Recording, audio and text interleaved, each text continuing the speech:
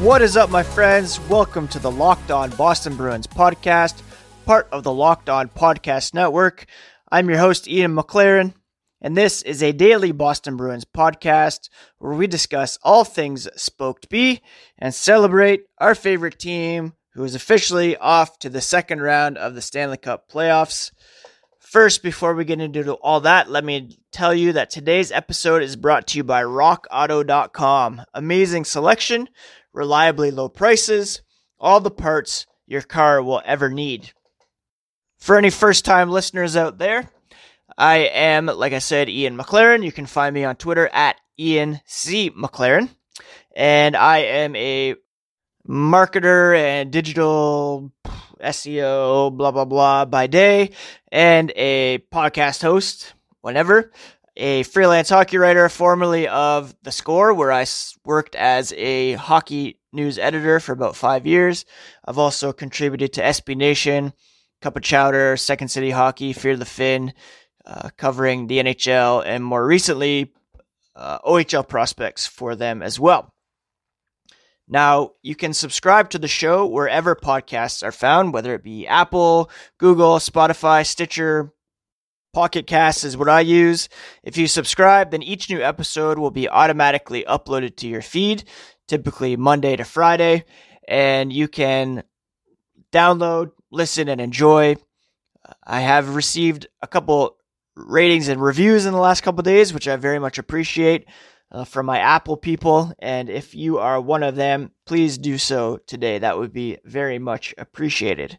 Today on the podcast, we're obviously going to break down Game 5 victory for our Boston Bruins and advancing to the second round of the postseason with a yet-to-be-determined opponent on deck.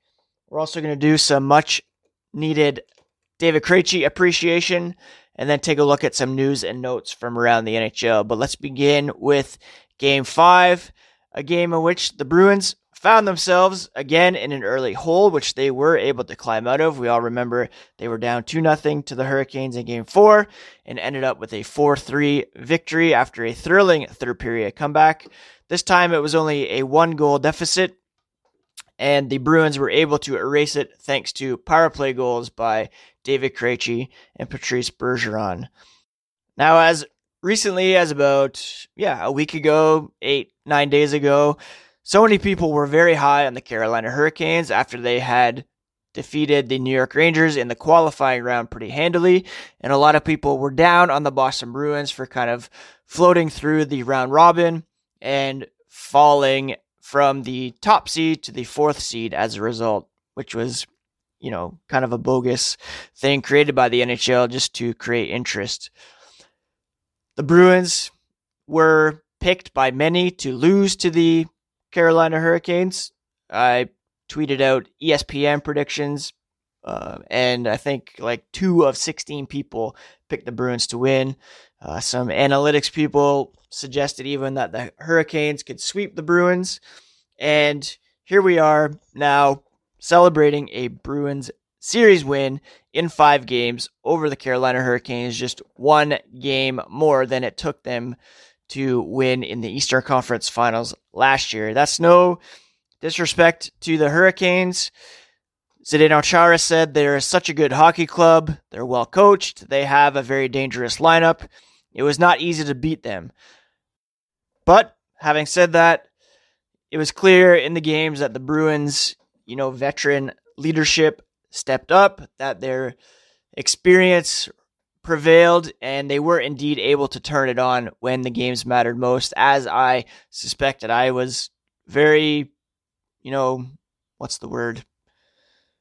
just shaking my head at people discounting the Bruins after the regular season that they had, after the playoff run that they had last year.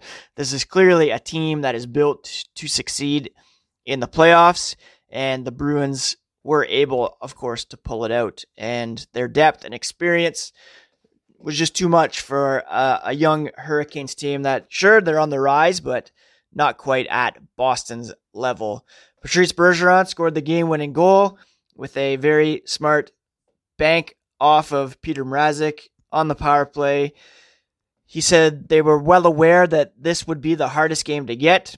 The opposing teams typically throw everything they have to stay in the series when facing elimination. The Bruins have been there in both situations, and they know that they are indeed the toughest, and you need to make sure you take care of business and not let this drag. Obviously, it's easier said than done. I think of last year when the Bruins were behind in their first round series against the Maple Leafs, heading into a Game 6 in Toronto. They were able to pull that one off, and then eventually winning Game 7. And then in the final, they were down again to the Blues, were able to tie it up, push it to a Game 7, and then lose. So, either end of the spectrum that you're on, it's very difficult to close out a series, especially the deeper you get into the playoffs. And full credit to the Bruins for finding a way into the second round for the third straight year, 8th time in their last 10 playoff appearances. Their next opponent is still yet to be determined, and they're now likely to have several days off before they open up the next series. I'd imagine the next round will begin, early next week, depending on how long these games or the series still in the balance take to be decided. And we'll get to an update on those here in a moment. David Krejci, after the game, he said, all we have to do is enjoy tonight, have a day off here on Thursday, and then start preparing for whatever is next. It's obviously a unique situation being in the bubble. They wanted to finish it off today, though. There wouldn't be any travel, but still, Game 6 would have been tonight in a back-to-back situation, and nobody wanted to have that. I'm sure Yaroslav Halak didn't want to have that, or Bruce Cassidy didn't want to have to make a decision on whether to start Dan Vladar. Krejci said, we'll take the win, and we're happy that they don't have to come back to the rink today in order to try to win the series once again. And we'll get back to Krejci here in a moment with some very much due appreciation. Both goals came on the power play in this one. Bergeron's, like I said, was a bit of a bank. He said he saw that Mrazek kind of stood up, and he was just trying to catch him, throw it at his feet, see what happens. He knew that there wasn't much time left in the period. I think there was 3.5 seconds left. So he said, why not try it? He couldn't really set it up and have another shot out in front of the net. So he was just trying to put it on net, catch him standing up. And that's exactly what he did. The power play went 2 for 3 on the night. It's now 5 for 14 since Game 2. They started out the postseason, including the round robin, 0 for 13 on the man advantage. So things are slowly getting back to where we expect them to be on the power play. The Bruins, with David Pastrnak back in the lineup, had the advantage of putting out a first unit that included Pastrnak, Bergeron, Marchand, Krejci, and Torrey Krug, which is just a ridiculous first unit. And we'll see if that group continues or if they put Krejci on the second unit to try to keep them going. Bergeron said earlier in the series, the power play was not the way we wanted it. We got better as the series went on, having 2 goals tonight, but also they could have had a couple more. When you don't score, you can still create momentum for your team and energy, and that's what you want from your special teams on both sides, power play and penalty kill. And Bergeron thought they saw that effectively in Game 5. I mentioned David Pastrnak was back in the lineup. He missed 3 games with an undisclosed injury. He assisted on both of the Bruins' goals, recorded 5 shots on net with 20 minutes and 34 seconds of ice time, which was second only to Marchand's 21:04. He said he felt better after every shift. It was good to be back with the guys. Anytime you're watching the games from the stands, it's tough. We all saw the shots of him sitting alone in the stands, masked up, looking a bit forlorn, not being able to be on the ice. And he said he was really happy he was back, and it was a great series. Now he'll have even more time to get back in the groove in terms of practice, shake off any effects from that injury, and hopefully he's 100% for the next round. And certainly the Bruins are better with him in the lineup than not, despite the fact they went 2-1 in this round without him. Before we move on, let's chat for a moment about rockauto.com. Did you know that chain stores have different price tiers for professional mechanics and do-it-yourselfers?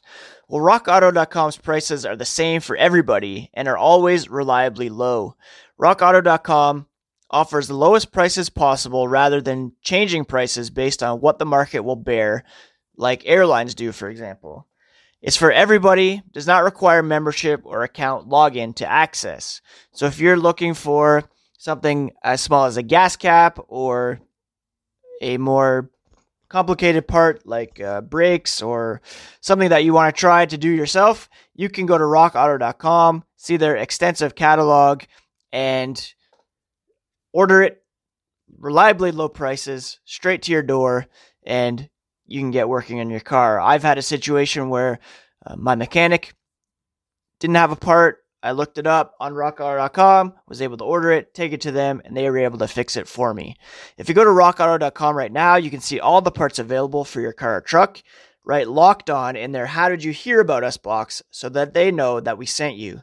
Amazing selection, reliably low prices, all the parts your car will ever need at rockauto.com. Now, a huge story for the Bruins in the playoffs so far is the play of David Krejci, who always seems to elevate his game in the playoffs. That's no discredit to his regular season performance, where he is a 0.75 point per game player. In the playoffs, however, for his career, that number rises to 0.8 points per game, with now 39 goals, 73 assists for 112 points in 140 career playoff games. David Pastrnak, after the game, said, "We all love playoff Kretsch. He's unbelievable." Looking back, Krejci, who leads the Bruins in scoring at the moment in the playoffs, he has 3 goals and 6 assists for 9 points through 8 games, including the round robin, which counts as playoff stats. He previously led the Bruins in scoring in both 2011 and 2013. I've said many times that if the Bruins had won in 2013, he would have been, without question, the Conn Smythe winner. And at 34 years old, 9 points, 3 goals through 8 games, he's rejuvenating a Bruins second line that now has the benefit of consistent and quality wingers in Jake DeBrusk and Ondrej Kase. Bruce Cassidy, after the game, he said he's learned that Krejci is a big-time player. He's seen it in the playoffs now every year he's been here. Krejci, in Cassidy's words, is a real competitor, good team guy, well-liked in the room, quiet, with a good hockey mind. You can always talk to him about the game and get good responses and good dialogue, and a guy that loves the game. He just doesn't show it maybe like some other people would because he is kind of more of a composed guy that way, but certainly one of the more fierce competitors in terms of inner drive that he's been around, Bruce Cassidy said. In Game 5, he sparked the Bruins with a power play goal from the doorstep to tie the game at 1 with 4:40 remaining in the second period, and just under 5 minutes later, he assisted on Bergeron's power play marker, again with about 4 seconds to go in the second period. Pastrnak said he has so much experience and his hockey patience is incredible. Pastrnak provided the primary assist on Krejci's goal after having the puck kind of go off his leg and land on the doorstep for Krejci to bang it in. The power play is just, I can't even tell how good of a player he is, Pastrnak continued. He always seems like he makes a great play. Just when you think he's going to lose it, he always finds a way to recover and make a great play. We scored some big goals, and obviously Kretsch was a big key on the power play. Now Krejci stepped into David Pastrnak's usual role on the power play in his absence. Like I mentioned earlier, he was kept on the top power play unit, and if that group stays together, it's hard to see a better top power play unit in the NHL than them. Cassidy said the Bruins had a pretty good power play as it was, but this is a way to get Krejci more involved on the top unit. With Pastrnak not having a lot of reps, you saw the puck move around to the other side a little bit more because those guys are more into the game flow of things. Those guys were all amenable to being in one group, and it worked out for us. It just gives the Bruins that extra flexibility on the power play. And like I said, it really paid dividends, certainly in Game 5, and I would expect that group will stay together once the second round resumes. All told, against the Carolina Hurricanes, Krejci had 3 goals and 5 assists for 8 points in those 5 games. Just a beast of a performance for him, and the Bruins are certainly very fortunate to have not only Krejci in the second line spot, but then to build around Coyle on the third line. In this game, it was Kuraly on the left side and Jack Studnicka on the right side, with Lindholm centering the fourth line of Joakim Nordstrom and Chris Wagner.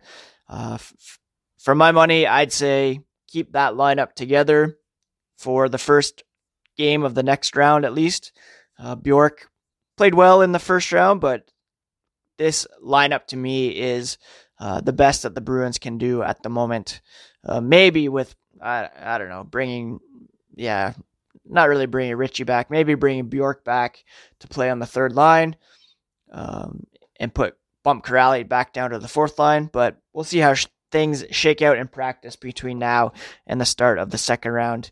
And but yeah, to have Marchand, Bergeron, Pastrnak, and then DeBrusk, Krejci, Kasha on the second line. Kasha wasn't rewarded much in terms of stats, but he certainly played extremely well for the Bruins in his first go-around in the playoffs in black and gold. And Don Sweeney does indeed look like a Sweeneyus for pulling off that move. Overall for the Bruins, over the course of the 8 games, yes, they've struggled a bit, but they're still carrying play with a positive Corsi percentage, and they have a PDO of 97.4, meaning their 5-on-5 production is due to increase at some point. They're currently ranked 15th among the 24 teams that started in the playoffs with a 5-on-5 shooting percentage of 6.35. They went, a couple games without scoring on 5-on-5. And if that can improve, which it should with Pastrnak back in the lineup, then the Bruins will be even more dangerous with the power play now rolling as well.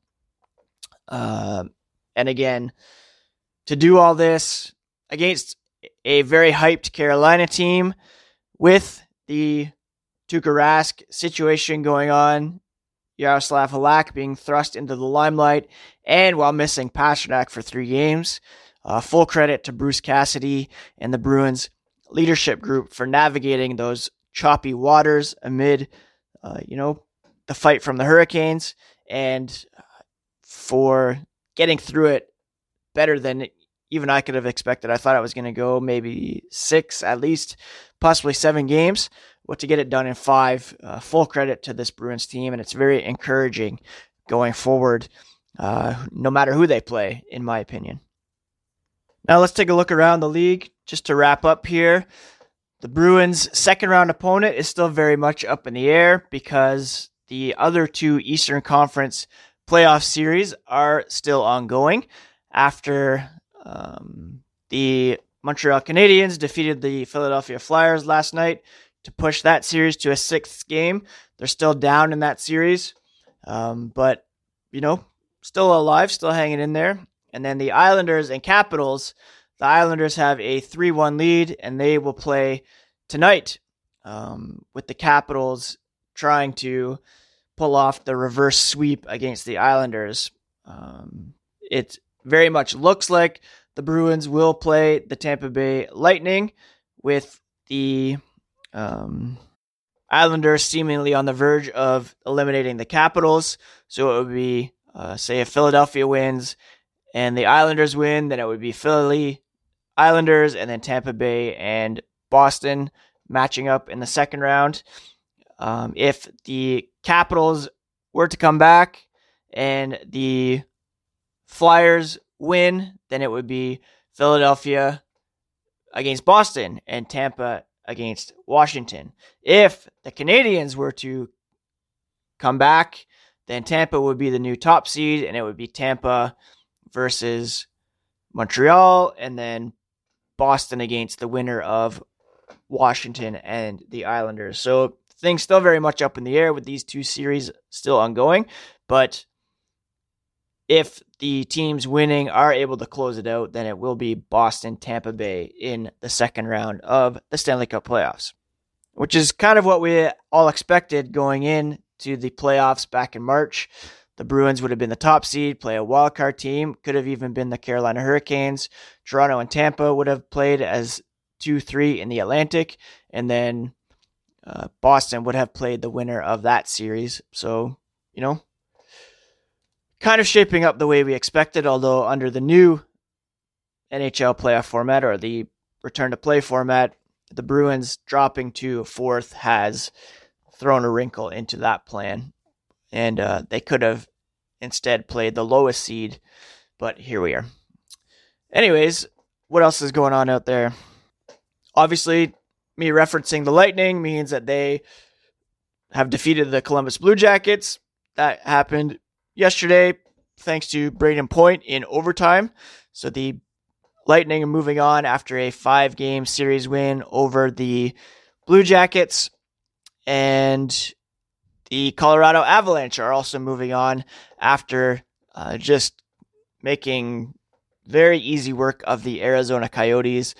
Former Bruins foe Nazem Kadri is just on fire for the Avalanche right now, as is Nathan MacKinnon, and that's a very, very dangerous team in my mind. I was talking last night to my brother-in-law about the Eastern Conference playoffs, and then looking at the West, I see Vegas and Colorado both as very dangerous teams that will be tough to beat for anybody coming out of the East. The Blues lost last night after going up 3-1 and then allowing 3 straight goals to the Vancouver Canucks. So the Canucks are now up in that series. A matchup of previous Bruins final foes, and I'm actually rooting for the Canucks in this one since the Blues, well, screw the Blues. What else is going on? Well, I am now officially caught up on Billions after watching not the final episode, but the most recent episode that aired. Season 5 was delayed or put on pause because of COVID. I'm hoping that will come back, so I'm not really sure what I'm going to watch in the time that the Bruins have off here. I am rewatching How I Met Your Mother. I'm on season 3 now, reading Bring Up the Bodies by Hilary Mantel, which is a sequel to Wolf Hall. Very good if you're into historical fiction. Very excited about a new Killers album that's coming out tomorrow. And also listening to a lot of Sleeping at Last these days, who I just love very, very much. Other than that, getting ready for the end of March break here, longest March break ever.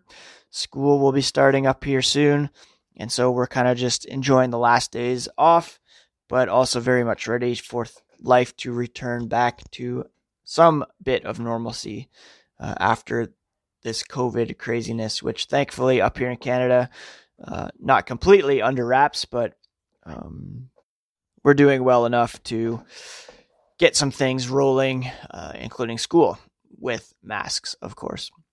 Anyways, that's it for today's episode of the Locked On Boston Bruins podcast. Thank you so much for listening. I'm your host, Ian McLaren. Again, you can follow me on Twitter at ENCMcLaren or follow the show at LO_Boston Bruins. We are gearing up for round 2, and you can expect daily content from the podcast all throughout the playoffs. You can also check out the Locked On NHL podcast for great content over there. And thanks so much for listening, friends. I very much appreciate each and every one of you who take some time to hang with me and hear me talk about the Bruins every day. And hope you all have a great Thursday and continue to celebrate the Bruins series win over the Carolina Hurricanes. On to round 2. Bring it on. Hi, Bruce. The other night when Charlie Coyle was bumped up to the first line, Jack Stanika centered the third line. How comfortable are you with him in that position if called upon again today versus having him on the wing kind of as a young guy just finding his legs in the NHL? Yeah, well, he actually, they may have switched a little bit for a face-off as of right now, but actually Crowley stayed in the middle and Jack was on the right and Bjork on the left. We made that switch. I'd be fine with Jack in the middle, though. He's taken draws in the second power play unit the other day with DeBrusk and Kasha out there. So if the penalty expires and he plays center, we're fine with it. He's got a good defensive conscience, knows where to go in his own end, second effort guy. So he'll always, reload well and work back in his own end. The only issue you're going to run into him, whether he's a wing or a centerman, Ian, is his strength in the battles. I mean, he's new to this NHL playoffs, so you're dealing with men out there. But so far, I think he's handled it well. He's found the inside ice. He's done his job away from the puck systematically. He's picked up what we're trying to do. So, again, whether it's center or right wing, we're fine with it. We just happen to have a good depth down the middle. When he plays, he's one of six guys now because Crowley plays, Lindholm, Coyle, Berge, Krejci. So it's a good situation to be in for us.